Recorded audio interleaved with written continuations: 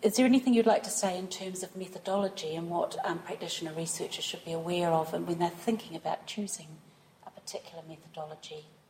Yeah, I think the first thing to say is that there's no right or wrong methodology. There are so many different approaches, lots of new ways of doing research. It's not just about doing some great big survey and getting lots of data. There are many, many ways, all equally valuable.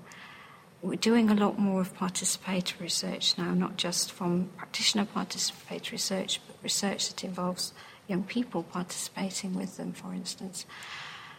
Methods that are appropriate to the context and appropriate to the question are the best methods of all.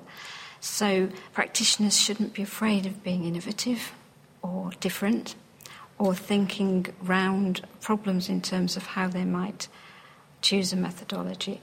I've worked with young people, for instance, who've got learning difficulties.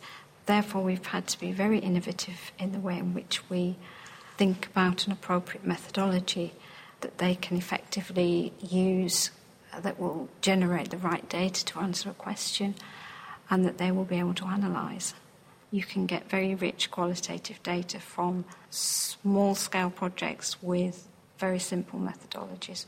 Perhaps just using something like photo elicitation, for instance. So taking sets of photographs and using them as prompts in interviews to elicit responses, emotions, views. Doing qualitative interviews which are not structured in any way that are closer to conversations, and therefore because of that they're going to get very rich data. They're less threatening in some ways, they're more open.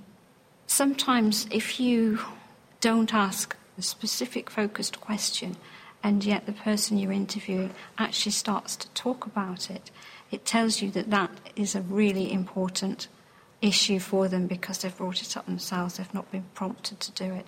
So I'm quite keen on doing unstructured interviews or at the very most semi-structured where you might have a core of questions that you would want to ask, but I wouldn't want to constrain what you might generate in data by having just a script that you would follow in terms of an interview. The Open University. For more information, go to www.open.edu/iTunesU.